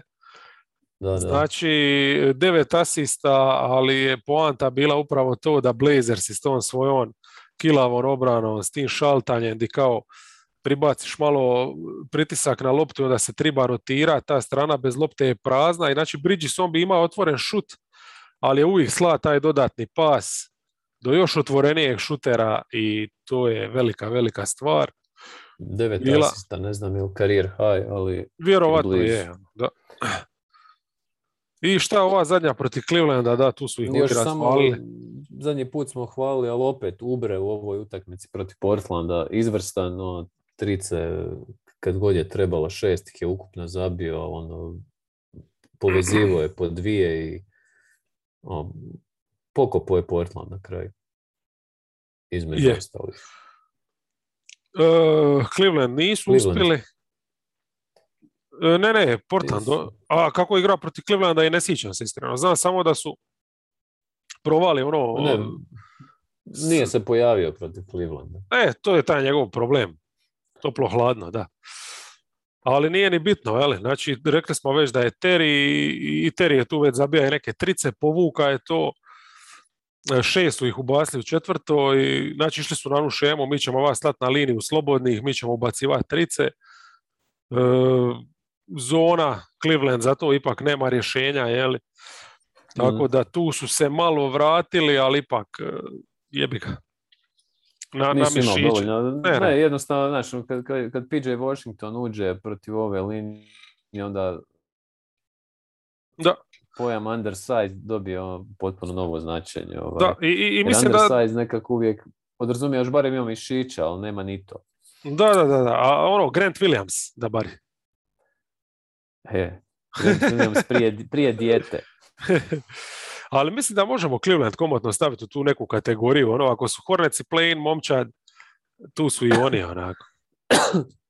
Pa evo, nadam se da ti bekovi izdrže. Da. To su 4, ostaju na još samo znači Brooklyn, Boston i Atlanta. Ajmo vidjeti Brooklyn, 2 utakmice samo. Ovo s Indijanom smo rekli, to su odradili onako relativno ok, iako su kilavo ušli, ali tu je Harden, jeli, konačno zabija više trica nego što je izgubija lopti, iznudija je dovoljno penala i on je tu ovako odradio. Durant je bio usporen dosta sa tim agresivnim, jeli, udvajanjem, konstantno cijelu večer. Ali Durant u svom stilu, ako ništa drugo, bar je otvara, ali drugima prostor, samo što to ovi nisu bili u stanju iskoristiti. Znači 6 trica su ubacili. Katastrofa. Pazi, protiv Detroita su ubacili 13 i to im je bila, baš sam išao pogledat, jer mi je to djelovalo onako kao, wow, jebote, pazi, ono, neci šibaju 30, čovječ. Mislim sam da su ih ubacili 20, ono, ubacili su i 13. Ali su ubacili s 52% i to im je bila druga najbolja šuterska večer, jel, to protiv Pistonsa, još od otvaranja sezone i to ona utakmica gdje su imali najbolju šutersku večer sezone, a izgubili su je. protiv Milokija. Da. Ali to kako su oni isto šuterski, sve ove ekipe koje su lani bile vrhunske šuterski, sad su kilave trenutno. No? Ništa, klupa je bila dobra. Znači, tvoj ljubimac Lamarcus ima je odličnih opet poteza, Mills je bio ok, Bembry nešto energije, Carter, Millsap, ono, jel, fajteri. Tako da... Lamarcus, mislim, ovo je neodrživo, njegovi postici šuta, to je sve ono oko 80%. Zašto? Pa to je ono, njegova igra iz najboljih dana, možda je opet sad tu. Dobro, ovo 17 do 22 u 2-3 utakmice, to neće se tako baš ponoviti. Možemo se u burger neki klan. Nećemo, pa da ga Harden pojede, ono. Njemu je jedan nedovoljan. Da, vidit ćemo sad kako će ovo nastaviti dalje. Znam samo, evo recimo taktički neke zanimljive stvari su bile, znači opet recimo pokazali su da šta je stručni štab ne sidi tamo bez veze, recimo nisu sve svičali kao što je običaj, recimo McConnellu su uvijek išli ispod pika, logično, jel? Znači njega su tu sveli praktički na ono dodavača prvom do sebe. Duarte, recimo, kad bi vrtija pick and roll, tu isto nisu, recimo, svičali, nego su mu išli priko da ga otiraju strice. Tako da, ono, rade, jebote, ako ništa drugo zarađuju plaću, tako. Šta ja znam. Sabonisa su dosta striktno, ono, čak i frontali, tako, s ovim visokima i tako, nisu mu dali da ima ono prostora kad bi primio loptu, znaš kako on ono po 3-4 sekunde zna traži katera, jebi. Oduzeli su mu to i tako da nije bilo neke te tečnosti Indijane, lipo jedan plan koji ti u biti jednostavno istročka, na drugoj strani nema, ali Brogdona. Ali opet ono, mislim, daj da više raspucaju se, jebate. I evo ih, Celticsi. Washington i Chicago, to su dvije utakmice naše, predivne, nevjerojatne. Ja ne znam šta reći za ovu ekipu. Znači, u tom stručnom štabu od 11 trenera trebala bi bar 4 psihijatra. Pa sad, ne znam, meni se čini da je sa ime u dokom imam slučaj kao sa zagrebačkim gradonačelnikom da se uči poslu na poslu. To je baš, to se dosta dopisujem se s ovim fanovima Celticsa tu naokolo i to je jedan od pod navodnicima hot take-ova, iako nije, Simons ga je danas isto imao na podcastu, ali to je prilično očito, recimo protiv Wizardsa. Šta je Simons rekao da je ime u doku Tomašević? Kao Tomašević, da. Zakon, nisam znao da prate i oni stavljaju u Zagreb. Je, to je dosta bitna tema. Pa ne, recimo protiv Wizardsa, kažem, nisam gledao protiv Chicaga, jer jednostavno, zašto, kad možeš gledati Orlando, recimo, kako uništava Minnesota, zašto trošiti vrijeme na ove hajvane. Ali evo, protiv Wizardsa, čini mi se da prvo da ekipa nije pripremljena i nema i ni pameti nešto, a nemaju ni volje nekako. I još kad tome dodaš, mislim, on su konstantno su prosipali neku prednost. U prvom produžetku su imali +6. To je stvarno umjetnost izgubiti, a ne znam odakle krenuti. Možemo krenuti od toga da ih je Al Horford u svojoj 35. godini stvarno izgleda kao najbolji obrambeni igrač na parketu, od toga da je Josh Richardson ima prednost pred ovim klincima, ali ne može zaustaviti nikoga od ovih vanjskih Wizardsa na putu prema obruču, a pritome šuterski znamo da je toplo hladan, s tim protiv Wizardsa još i nešto zabio i tako. Tatum i Brown igraju tu svoju košar kako igraju, 1-1, bez neke ni međusobne kemije, niti je bilo ovih proigravanja kojima su težili ovim prijašnjim utakmicama, mislim, tipa protiv Charlotta, Tatum ima 8 asistencija, imao ih je bar još toliko da nije bilo promašaja u ovoj utakmici, ukupno Celticsi u 2 produžetka, znači 23 asista. Tako da, to su neke stvari, ono što me najviše živciralo su ti out of time out plays koji su bili, kad usporiš sa onim što je Stevens imao prošle godine u rukavu i ovo je stvarno, vidi se da je to djelo jednog amatera. I tako sad čitav niz tih detalja, mic po mic, jednostavno ti Washington oduzme utakmicu gdje imaš Kuzmu koji ima najbolji skakački učinak, Harrell koji izgleda ko Jarrett Allen protiv Charlotta, onako Dinwiddie, Beal, svako kad je trebalo nešto donese i KCP odigrao izvrsnu obranu na zadnjem šutu i tako. Dobro, sada ne nabrajam cijelu utakmicu, uglavnom čitav niz tih sitnica, ali sve se to može svesti na te neke stvari. Nema mozga, nema srca, nema pripreme. Da. Stevens, potirat ga triba, definitivno. Pa to je jedna od stvari, da, mislim da ta momčad, ne znam, možda je ovo sve preuranjeno, ali sad je već imamo uzorak od neki, nije još 10% sezone, pa ajmo im dati još vremena, ali ovo sigurno, nešto tu neštima, već 2 godine zapravo. I pazi, ovo okolo neštima i sad ovo što su napravili, ovo lito ništa neće pomoći. Ti jednostavno moraš graditi oko Tatuma i Browna, a na kraju ćeš se svesti na to da ćeš morati jednog od njih treda da očistiš ovo okolo, jer ovo okolo ne valja ništa.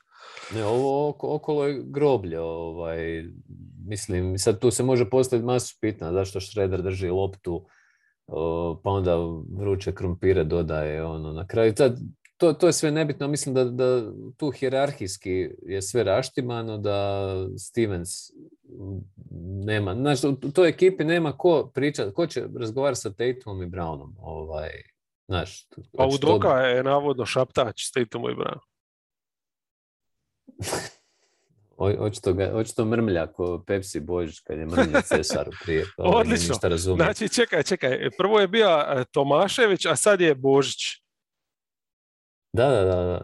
Povlači sve paralele.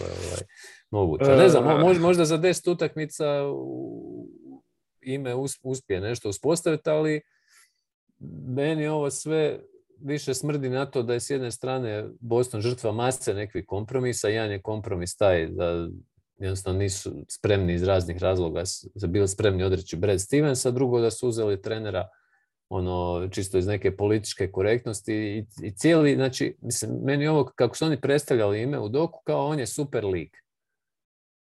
Znači, to je jedna od tema koja se provlačila. And he's black guy. Da, i to je sigurno faktor, zato što oni moraju kao... Meni se sviđa kod ime u doke šta je očito da može dizati dosta u benču. Čega, burgera? ne, ali to su fit voli isto, ali isto tako napumpa on tu spizu u sebe, rasporedi, jel? Da, šteta što mu to ne pomaže u vođenju utakmica. Tako da to je sve nešto u raskoraku i konačno, znači, ta ekipa nema glas, neki glas je na kraju Marcus Smart koji po redu igrač ove momčade, ako ćemo gledati najbolji igra 5. možda. Smart je po meni ogroman problem, baš evo recimo ne toliko protiv Wizardsa, ali protiv Bullsa se vidilo da...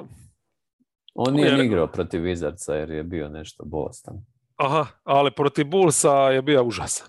Znači, može biti da je to sad stvarno i bolest. Čekaj, Brown, vuče i taj COVID. Smarta muče migrene. To je već sad neko vrijeme ima. To je grozno, ali... Ali pazi, uvijek smo ga doživljavali kao tipa koji stvarno u Bostonu ima vječno misto, jer je fighter, ratnik i to radi razliku na tom dijelu parketa, a on već 2 godine nije ništa u obrani radio, nikakvu razliku. Znači, on je protiv Charlotte presjekao neke lopte, protiv Nixa zabio te neke to je ogroman taj rizik, te trice uzima na uštrb svih ostali, to su toliko nerezonski i loši šutevi i tu ti je uvijek problem, a s druge strane u toj obrani, ukrašće tu i tamo loptu, ali ti moraš konstantno biti na glavnom igraču, ti njega moraš usporiti, pa pogledaj šta radi Jimmy Butler, čovječe, šta radi, sad ćemo ga spomenuti, evo Hunter recimo. DeAndre, da. A Smart nije više taj tip igrača, znači on će se izgubiti gomilu puta, to što će ukrasti tu i tamo loptu, to je stvar tog njegovoga više iskustva nego moći, on više nema moć.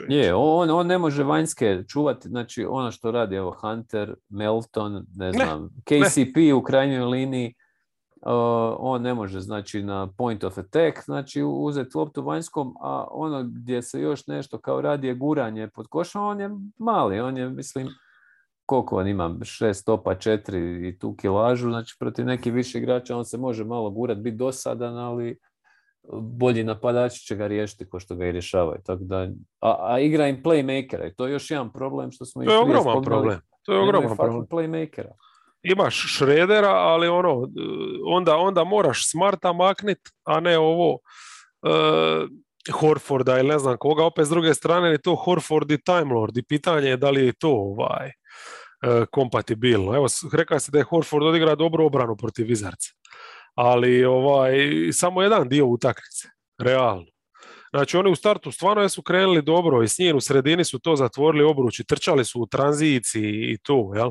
Ali onda šta ti fali? Fali ti jednostavno ako Horforda, evo što sam spominjao za Bullse, kako igraju zgusnuto toliko da Vučevića ne možeš... Ne izlažu ga, da. Ne izlažu ga, a Boston kao da mrzi Horforda. Ostavlja ga, znači u produžecima, sve mi je bilo žao kad je on ostao na vanjskome, jer jednostavno nije fair prema čovjeku koji toliko odradi u obrani i još da to pokriva u 35. godini, mislim. Nema. I čekaj, i sad Time Lord isto nije igrao, tako? Nije. Znači nisu imali ni njega i onda se falilo je bar ništa. Ako on ništa, ako drugo, od njega imaju nekoga ko može zalipiti bananu tu i tamo, donijeti nešto malo energije. Tako. Znači, to im je falilo, recimo, kako je utakmica odmicala, ono što je još više falilo po meni u napadu je njegov lob, jel? Jer oni nisu imali prijetnju na obruču, nikakvu. Al Horford nije više pick and roll igrač. Znači, tu doslovno imaš samo stretch neki da igraš five out i onda ono šta Brown i Tatum iskemijaju. Da. Ne znam, ideje neke tipa da Horforda spuštaš u post-up pa da on ide zabijat preko Herela, to mi je blesavo. Ono, Aha, bilo je i toga u produžecima. Bilo je toga kroz cijelu večer, jel? Recimo situacije kad Bertans brani, to isto nije nešto što su znali riješiti, jer jednostavno nisu imali kako, nisu ga mogli napraviti kroz pick and roll ili nešto kad nemaju to. Ne znam. Prespor mi je jednostavno onda Big Al za toliku minutažu, jel? A onda opet morali su ga jahat, valjda su tako mislili, jer nemaju koga drugog. Kanter ili Williams. Ili Williams koji je opet prenizak, on je malo više od Smarta. Tako da su opet, recimo, iako su znali u ovoj utakmici šta treba napraviti, treba Herela držati pod kontrolom, jer s druge strane Wizards isto nisu imali centre, jel? Opet su dali previše skokova u napadu. I opet usprkos svemu tome, zamalo su... Da, ne da su utakmici, nego su je trebali dobiti 2 puta, pa sam si rekao koliko su imali u tom produžetku. A nisu dobili iz 2 razloga. Prvi je što imali su povijesno veće za tricu. Da, to je jedna od najvažnijih stvari koje sam zaboravio spomenuti. 2-22. S tim da su prvu tricu zabili u zadnjoj četvrtini. Da. I onda 2-26. 26? Da, zato što je bilo ti je 1-22, ja mislim. Ja sam zapisao 2-22, a tu mi je ostalo, a više ove sam kasnije jednostavno strašno. Mislim da je, ko je Tatum? Ne, on nije, ubacio je Josh Richardson, Peyton Pritchard je zabio prvu u zadnjoj četvrtini u produžetku, prvom ja mislim da je Josh Richardson zabio. To je to. Ali sad onaj problem po mene najveći i to su imali i u ovoj zadnjoj četvrtini protiv Bullsa. A nije da su ekipa koja je neiskusna. Pa Tatum i Brown imaju toliko utakmica već u play-off. Znači, USA, Tatum. Znači nevjerojatno je. Pa pogledaj jednog Lavina, čovječe, šta je donija sa sobom, a pogledaj njih 2. Znači imaš sve servirano, sve šta tribaš je izboriti jebena slobodna bacanja. Napast taj obruč, a što je najgore od svega, napadali su ga vrlo dobro kroz cijelu večer i ti samo uzimaš te glupe skok šutove priko ruke 1-1. Protiv Bullsa ista stvar, znači ta završnica samo tap. Znači oni su u zadnjoj četvrtini pucali jedno slobodno bacanje. 5 od 23 šut. Sve rečeno. Imali su plus 19, plus 19 su imali. Četvrtu su izgubili 39-11. Znači to je nešto nevjerojatno. Jedno slobodno bacanje, 5-23 šut, od tih 5 nisam sad gledao shot chart, ali sam siguran da je do ovih 23 bar 17 bilo nekakvih bezveznih mid-range-a. 2 asista, 3 izgubljene. Znači Tatum, evo ti lopta, kumpiraj tamo nešto, šutni, promaši. Time Lord isto nije igrao protiv Chicaga, znači on je, koliko god nije igrač koji je fantastičan, ali je njima izuzetno bitan u oba smjera, jer to su neke mlade noge u obrani i u napadu, neko ko može skočiti tako, ali nije to opravdanje. Neće Time Lord riješiti sve probleme ni kad bude u formi, ako ikad bude, jer smo znali prije sezone da je to igrač za 60 utakmica. To je, ja bih rekao da je to premija da odigra toliko, jer evo već sad propustio nekoliko i to je jednostavno takvo tijelo, šta ćeš, živiš s tim i zato imaš 3 centra. Ali... Ovdje se on u biti nešto ozlijedio pa se vrati, ali kasnije kad se vrati nije više bio ni sjena ovoga prije, tako da... on mora biti full fizički spreman da to je taj stil igre. Da. To je... Tako da nevjerojatna 2 poraza. Nevjerojatna, još ne znam. A mislim da su bile pobjede što bi prikrilo neke stvarno probleme koje oni imaju. Jer u ovoj utakmici, mislim, generalno kad Tatum i Brown zabiju preko 50, oni dobivaju, ali evo, to se ovo su izuzeci koji potvrđuju pravilo. Eto, baš smo lipo o Bostonu isčevrljali, moramo završiti lagano s Atlantom, tu nemamo puno, iako su oni isto imali dvije zanimljive utakmice. Filadelfija, di nevjerojatno kako su lako poraženi, jel? To je ulaz u utakmicu. Mi je nevjerojatno, to je trebao biti derbi, znam da smo i pričali super, Da. ono, međutim tamo Fila ubila ih je.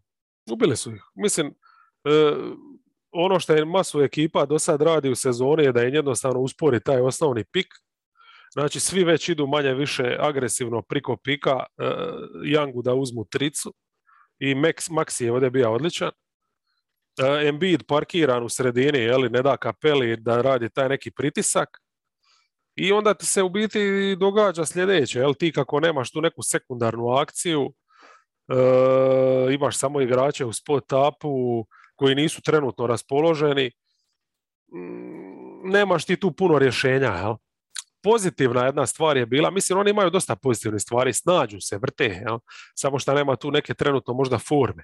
Ali ovdje recimo su onda odustali od 1-5 pick and rolla i igrali su 1-4. I tu su otvorili nešto prostora, znači sa ovim Collinson, Kapela je onda s osnovne linije se ubaciva iz dunker spota, znači Embiid tu već više nije mogao paziti i njega i prati što se događa ispred njega i tu mu se par puta ubaci, a tu jesu malo otvorili akciju, ali pazi, ubacili su 8 trica cijelu večer. To je mizer.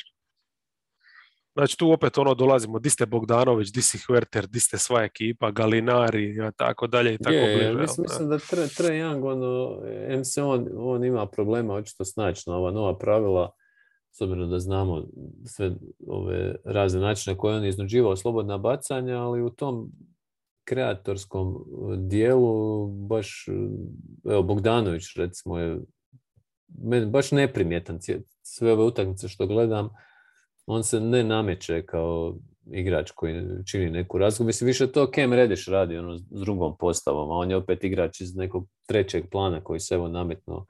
Da, ta klupa je recimo prilika i dobro, Hertera nema toliko. To smo rekli da broji novac još. Tako je, ali evo ti prilika, di je Lou Williams, dobro, možda nije za ovu utakmicu, ali Bogdanoviću daj šat s drugima, ti daj mu loptu da tamo nešto vrti čovječe, da se malo razigra i tako. Ili daj Hunteru, jer on zna s loptom, ali ovdje jednostavno 3&D ili čak i nije 3, nego ne znam, mid-range and D opcija u ovom trenutku. Ne bi mu dao baš zbog toga što se prelako odlučuje na taj neki mid-range. Ne znam, mislim, definitivno je tu problem i taj McMillanov trenerski, ali gen jednostavno ima, znači on nije trener koji će tu raditi neke kompleksne motion napade i ne znam šta, to je vrlo sve jednostavno i onda imaš situacija, prilagodbe uvijek idu sporije. Ne znam, mislim, ovdje je njima ideja bila kao u play-offu smo masu poena zabijali preko Karija, ajmo mi sad kad ne vrtimo pick and roll, post-up na Karija. I onda Hunter napada Karija kroz post-up. Mislim, to lovljenje tog nekog mismeča u ovakvoj utakmici je samo korist protivniku. I to u napadu još nisu ne bili toliko možda loši koliko obrambeno nisu imali rješenja. Tu se ono što Sixersi stvarno prodaju za sad vrhunski, to je ta neka šema Embiid, iako je neupotrebljiv, ako ništa drugo vani kad izađe, znači izvuče sa sobom centra, previše poštuju taj njegov šut. Znači ti nisi ima Kapelu i ovdje s obzirom da Harris igra četvorku, Harris je isto bio vani, znači i Collins je bio vani, tako da si ti ima Kapelu i Collinsa vani i ima si sredinu praznu. Tako da, recimo, tu je nešto kako bi ja reagirao na to, stavio bi zonu. A ja sam siguran da oni zonu uopće nisu pripremali. Tako, Macmillan iz Rivers. U vrijeme kad je Macmillan igrao, nisi Smila. Pa da, Nate je bio poznat ko 1-1 zvir, tako da njemu je zona vjerojatno ispod časti.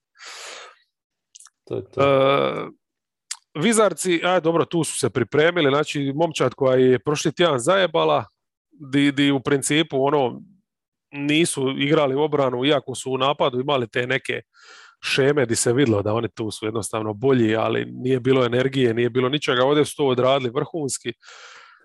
Znači, nije bilo back to backa, nego su bili lipo spremni. Igrali su doma i tu su nabrijani. Odlično su igrali. Znači, Hunter je ovdje ponovio ono što je bilo s Dončićem na Bilu. Bija je maestralan, kad bi on sija, Rediš bi uzea Bila i njih dva su stvarno njega zaustavili. Kapela u dropu, znači potpuno je ovaj put iskontrolira, to nije dozvoljava da mu Herel radi ono što je radio prošlu utakmicu i to ti je dovoljno. Ali onda u napadu imaš u startu taj pick and roll Jan Kapela koji Vizarci ne mogu braniti. Znači, za razliku od Sixersa, oni to jednostavno ne mogu braniti jer nemaju ni takve bekove, a pogotovo nemaju centre. Gafford se je nešto vratio, ali je na jednoj nozi, a Herel je igrač koji mora ići naprijed da bi smeta, jer on pod koše nema šta koga će očuvati. Tako da, biti, oni bi dobili i tu prošlu, samo da su bili neki normalni uvjeti, ali jednostavno u toj regularnoj sezoni te dopadne tako nekakva večer i fuck it, ga izgubiš od inferiorne momčad. I to je to. Gotov ranking za Atlanta je broj 1. Iako je prosječna i u napadu i u obrani. Da, dignit će se. U njih ne, tu talenta. Je. U njih ne sumnjam. Ali imat ćemo prilike više možda o široj slici idući put kad budemo imali baš te neke rankingse, tajere i to. U svakom slučaju, thank you very much. Kratki podcast kao uvijek. Dobro smo mi to isprigledali i do sljedećega. Lipi pozdrav svima. Ćao, čao.